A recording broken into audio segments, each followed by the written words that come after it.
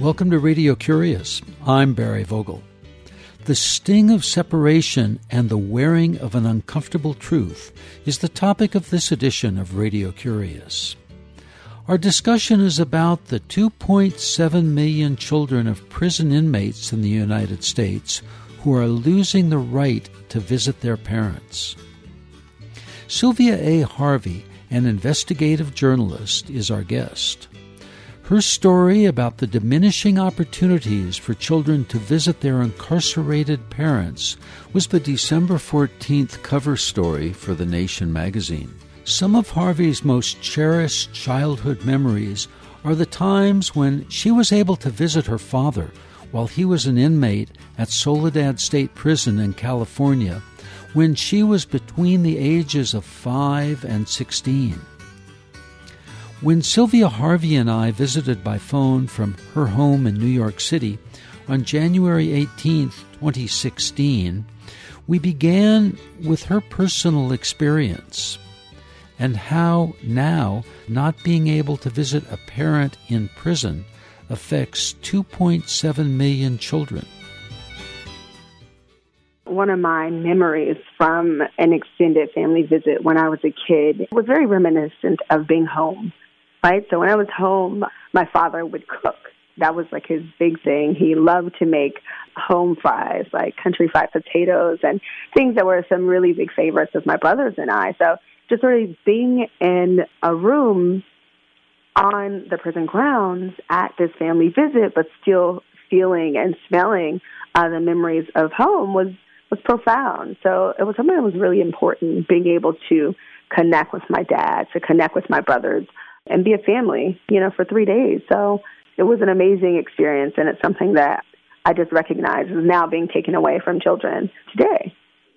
And being a family for 3 days, that in and of itself is a comment, I believe, on early childhood education, on what we learn prior to the time our memory goes back to maybe the age of 6 or 7. What stands out in your article to me is 1 in 9 black children have a parent in prison. 1 in 57 white children has a parent in prison. And the broader effect that has on society in the United States now. Yeah, I think that's a huge issue, right? We're thinking about how black and brown people are disproportionately incarcerated. And it shows, if we're looking at the number of black children that are being affected by having a parent incarcerated, it just leads back to mass incarceration. So it's not just, it happens to be that these children have more parents in prison. And so we have to look at the system. We have to think about what's happening from a systemic perspective, what's happening in terms of the sentencing, what's happening in terms of policing in our communities. All this stuff just sort of goes back. So if we look at 1 in 9 children, it goes back to the idea that black and brown people are being incarcerated at rates that are just astronomical. That's a huge issue. So let's look at that system and that huge issue and what's behind it. Well, I think it's hard to just pinpoint, right? I think that we know some of the issues if we're looking at a community of color and we're looking at a community that's over-policed, right? We're looking at the tough on crime idea of incarcerating people for drug offenses, right? So we're looking at the 3 strikes law, different things that are affecting communities of color at a higher rate, and what that says and what that does, for the overall correctional system. Some of those families have a voice. In your article, you talk about children proud to tell their story. It was almost a matter of coming out. It's something that's very private, and I think that people consider it to be private because of the way that it's perceived by society. And coming forward in this story was recognizing that this is a really big issue. It's an issue that's affecting families all across the country, and the more public you are about that issue, the more likely it is that other people will be comfortable in recognizing what's happening to the family, and also to see how policy can be affected to make change. If we're learning more about stories, more about families, more about the direct effect of losing these kinds of programs, the more likely it is that people are willing to tell their story. Affecting policy to make change, what would be the appropriate changes that you consider? Well, I would say first we have to continue to have programs that we know reduce recidivism, that we know continue to maintain family bonds. And I think that this program, the Extended Family Visiting Program, is one of those such programs. In New Mexico, this program was ended just last year, and it was supposedly ended because it saved $120,000 per year, and that's of a budget that's $293 million. So I think that if we look at something like that and recognize that the families had to pay a fee, and so they offset that cost by $40,000. But this is the program that was removed, but this is a program that we know is maintaining family bonds. We know that it's giving children access to their parent that's incarcerated, and we also know that visiting has continuously proven to reduce recidivism. So starting with programs like this and not cutting those programs, like saying these people need to have contact, and this is going to be helpful when they are released from prison. So I think that policy starts in small steps, like not cutting these kinds of programs, and then rethinking how we do visiting. So if children are going to visit their parents in prison, what do those visits look like? What is the process to get inside the prison? Those are things that we have to think about from a perspective that recognizes family, that recognizes that the incarcerated are also human. Sylvia, what do you see are the reasons why the prison authorities are increasingly terminating and disallowing the extended family visits and conjugal visits? Well, in the case of Mississippi, Christopher Epps, the former corrections commissioner, cited budgetary reasons associated with the visits as one of the reasons they were cut. But when I submitted a request to see the numbers under a Freedom of Information law request, the savings were never disclosed. And I reasoned that if there were significant savings, then the Mississippi Department of Corrections would have been happy to disclose the numbers. But the bigger issue and more problematic reason he listed was that even though contraception was provided, he was unclear on the number of children that were being born from these visits. And I think that leads back to the same fears of sexuality that produced these programs in the beginning. And those fears are? So the fear is that we have this population of people that are going to mass produce children, and these children are going to be sent into single-family homes where they're going to perish. It's just unfortunate and problematic that one of the reasons is the number of children that could be produced from said visits.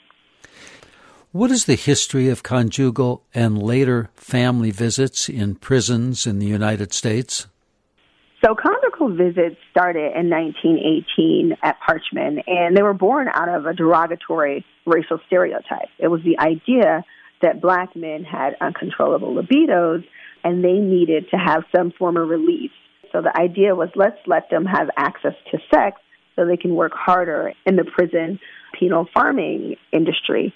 And it wasn't until 1930 that white men were allowed these conjugal visits as well. And then in 1972, women were allowed these visits. And then in 1974, they launched the Family Visitation Program, which was 3 to 5 days, and it was open to parents, siblings, and children, in addition to spouses. So they started to shift the focus to rehabilitation and strengthening the family ties. In 1968 through the 1980s, we saw a number of states join the ranks. And in the 1990s, it began to reverse and become limited. Can you tell us about that change? Yeah, the 1990s seemed to mark a more punitive approach that took hold in corrections. In 1994, we see that President Bill Clinton signed the Violent Crime Control and Law Enforcement Act. And that was an act that implemented mandatory minimum sentences, enhancements. It widened the use of death penalty, limited amenities for prisoners, including higher education, and it just continued after that. So the following year, we see the No Frills Prison Act, and that eliminated, in quotes, frills, anything that was deemed to be an unnecessary thing for prisoners, so weightlifting equipment or unmonitored phone calls or clothing or hot plates to cook. And in 1996, Congress awarded grants to states that made prisoners serve as much of their sentence time as possible. So we just saw a consistent new approach to corrections that was less about rehabilitation and significantly more punitive in thinking. And from there, we just saw year after year some of these programs just ending. The next step from an economic or from a governmental perspective may be to end extended family visits. What do you see as the consequences of that? Ending the extended family visits is a detriment to the family bond. You can have the short visits, but if we think about the fact that children have to travel on average 100 miles to see their parent, and we're thinking about the costs that are associated with that, the gas or the transportation or the food, anything that's associated with that for such a small amount of time and such limited physical contact, that if you actually have an extended visit, the costs related to that travel, to that visit, seem significantly more justified. And the bigger issue is that if we're taking away these extended family visits, it could lead to removing even more programs and visitation, which we see consistently happening in the jails. Currently, 74% of jails that implemented the new video visiting later banned in-person visits. So we're looking at jails that are adding video visitation at the expense of removing in-person visitation.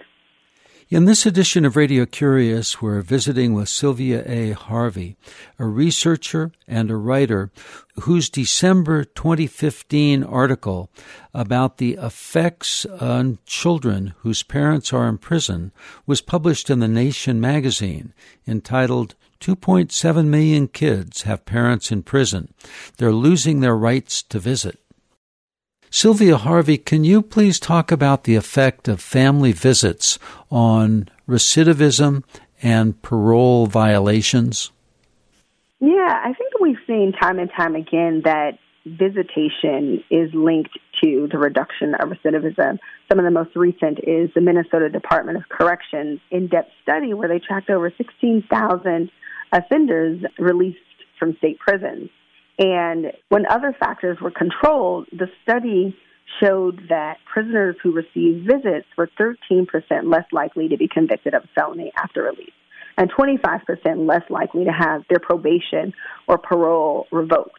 And Florida Correctional Facility did a similar study where they saw that the more visits you had, the less likely it was for you to recidivate. And I think that just time and time again we see that. The Urban Institute did a study, Returning Home, understanding the challenges of prisoner reentry, and explored the pathways of prisoner reintegration, and saw that these prisoners successfully reintegrated. They stayed off drugs. They found jobs. The more they were connected to their family prior to being released. So it's something we see that is evidence-based. You talk about that as well in relationship for extended visits to be the most helpful developmentally for children, in terms of children seeing their parents as real and as humans. Can you talk about that perhaps in two factors, your personal experience and the information that you gathered in preparing your paper?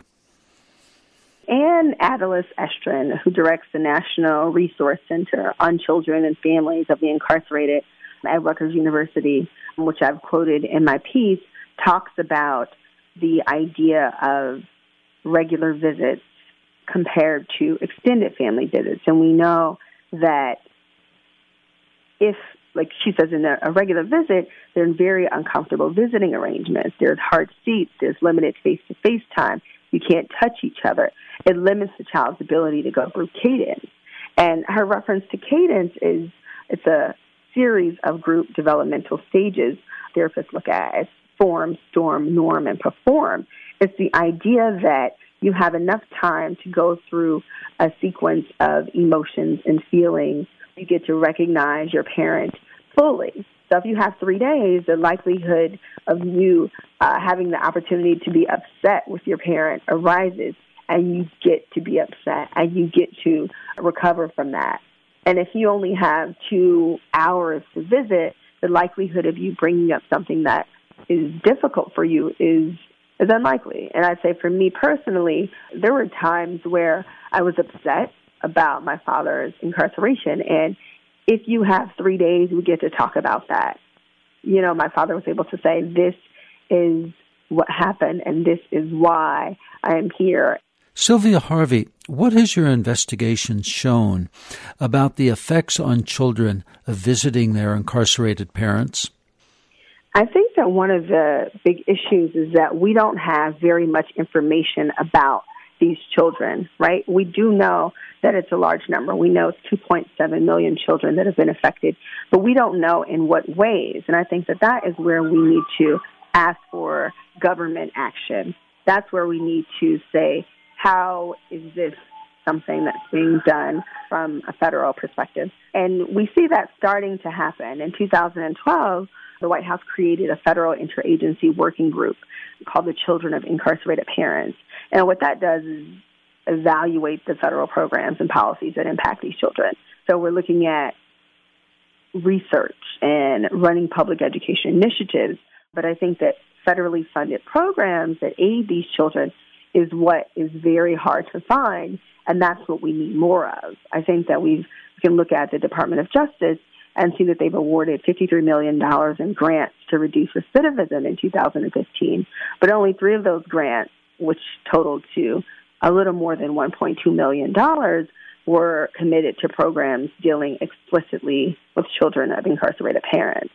So I think that we need to allocate time, resources, and finances to figuring out how incarceration is directly affecting this group. How is it affecting children? Sylvia Harvey, I'd like you to share with us what the Muppets have done, what the Sesame Street Workshop has done on this issue. I think Sesame Street has really broke some amazing ground. The initiative is called Little Children, Big Challenges. It's a number of free multimedia resources for families that have young children that are affected by a parent's imprisonment. And what you see is Alex. So Alex is blue-haired, green-nosed Muppet that has his father incarcerated. And it just plays out a scene where Alex is talking to the other Muppets, and they're talking about getting their dads to make toy cars for them. And you see that Alex is having a very difficult time because he can't have his father help him make these toys. And then we see Alex finally say that his parent is incarcerated, and that's why he's not present to help, and how that makes him feel, and how he has this level of shame. So I think that Sesame Street is really tackling something important, and that's the idea of shame, and that's the idea of access and communication. So we get to have a Muppet that a lot of children can relate to. And I think that that's important. That's something that hasn't been done. I think that it also says that this is a huge problem if we see that Sesame Street's Sesame Workshop has decided that there's a need for a child or a Muppet to have a parent incarcerated, to show what that does to society and to children. Going back to your personal experience, the visits that you had with your father ended in 1997, at the end of your privacy with your father. How old were you at that time? The extended family visits ended for specific demographics of prisoners, and my father happened to be one of those. I believe I was 16 at the time, and things changed, right? So the idea was you no longer have this private access to your parent. So you figure out other ways to maintain your bond, and that really consisted of going up for regular visits. it consisted of, when I turned 18, making a pact to going every Saturday if I could. And that just sort of continued with letters and phone calls and sort of, it just continued after that. But after the visits were taken away, it was obviously a huge blow. But what do you do? Maybe you could share with us what you have done. Obviously, you have written extensively about it, researched extensively about it, and you mentioned earlier policy changes. Yeah, I think that it's important to recognize what has happened from a personal perspective and what is currently happening to children across the country. And I think that talking about it, writing about it, bringing attention to the matter is the first step. So for the number of people that had no idea that there were these types of visits, now they have an understanding of the kind of access that children did have to their incarcerated parents. And it's something that we can think about and saying, what was this like? What has it done? And also look at other states like New York and California and Washington that continue to have these visits and continue to say what these visits do for the demographic that it serves. Well, Sylvia Harvey, I want to thank you very much for being with us on Radio Curious. And before we close, can you share with us an aha or eureka moment that has affected your life or changed your approach to your world?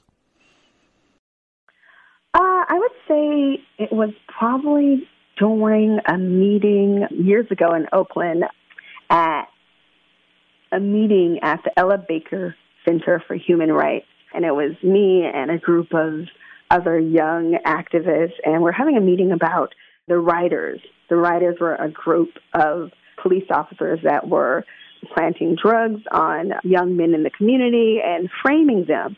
And we continuously tried to have our voices heard. We would call different newspapers or different television stations to tell them what we knew was happening. And nothing was done. And it wasn't until a number of months later that it appeared in newspapers after one of the rookie police officers came forward.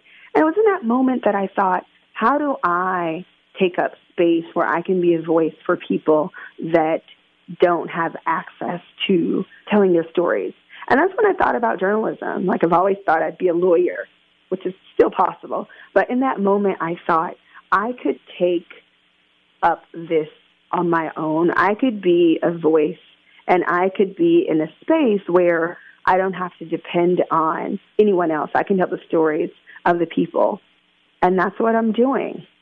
And what would you like to do? Maybe you just answered this, but what would you like to do with the remainder of your one precious life? Wow, it's such a huge, I guess, question. I think I want to be present, right? And when I say present, I mean be present and aware and conscious and continuously respond, right? When I see something I consider to be an injustice, when I see something I think needs to be covered, is to do my part in covering what needs to be covered, to do my part in telling the stories that need to be told, to do my part in moving our society forward in a just way. And finally, Sylvia Harvey, is there a book that you could recommend to our listeners? Oh, wow. There's so many books that I can recommend. Let's see. But you know what I would do? I would actually recommend something that's a bit quicker and easier, and it's a song. It's Nina Simone's Ain't Got No. And I think it's just such a powerful song to think about and figure out, what do I want to do? What am I doing here? Where do I want to go? And it only takes 3 minutes. So I'd recommend a song. Well, Sylvia Harvey, thank you very much for joining us on Radio Curious. Thank you for having me. Sylvia Harvey is an independent freelance journalist based in New York City. Her article discussing 2.7 million children losing the rights to visit an incarcerated parent in prison was published in The Nation magazine on December 14, 2015. Instead of recommending a book, Sylvia Harvey recommends the song Ain't Got No by Nina Simone. This program was recorded on January 18, 2016. I ain't got got no home, ain't got no shoes, ain't got no money, ain't got no class, ain't got no skirts, ain't got no sweater, ain't got no perfume, ain't got no bed, ain't got no mind, ain't got no mother, ain't got no culture, ain't got no friends, ain't got no schooling, ain't got no love, ain't got no name, ain't got no ticket, ain't got no token, ain't got no God. And what have I got? Why am I alive anyway? Yeah, what have I got? Nobody can take away. Got my hair, got my head, got my brains, got my ears, got my eyes, got my nose, got my mouth, I got my smile. I got my tongue, got my chin, got my neck, got my boobs, got my heart, got my soul, got my back, I got my sex. I got my arms, got my hands, got my fingers, got my legs, got my feet, got my toes, got my liver, got my blood. I've got life. I got my freedom. I've got life. I've got life, and I'm gonna keep it. I've got life, and nobody's gonna take it away. I've got life.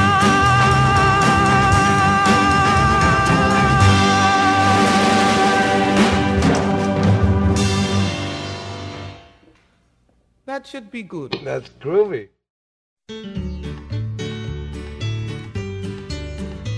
Radio Curious has over 600 archive editions on our website, radiocurious.org, with new editions published regularly. You may stream, download, subscribe to our podcast service, and share them as you wish. They're all free. We appreciate your thoughts, ideas, and comments about our programs and enjoy hearing from you. The email is curious@radiocurious.org. The phone is 707-462-6541, and the address is 280 North Oak Street, Ukiah, UKIAH, California, 95482. Christina Onnested and Yuko Kodama are the assistant producers. I'm host and producer Barry Vogel. Thank you for listening.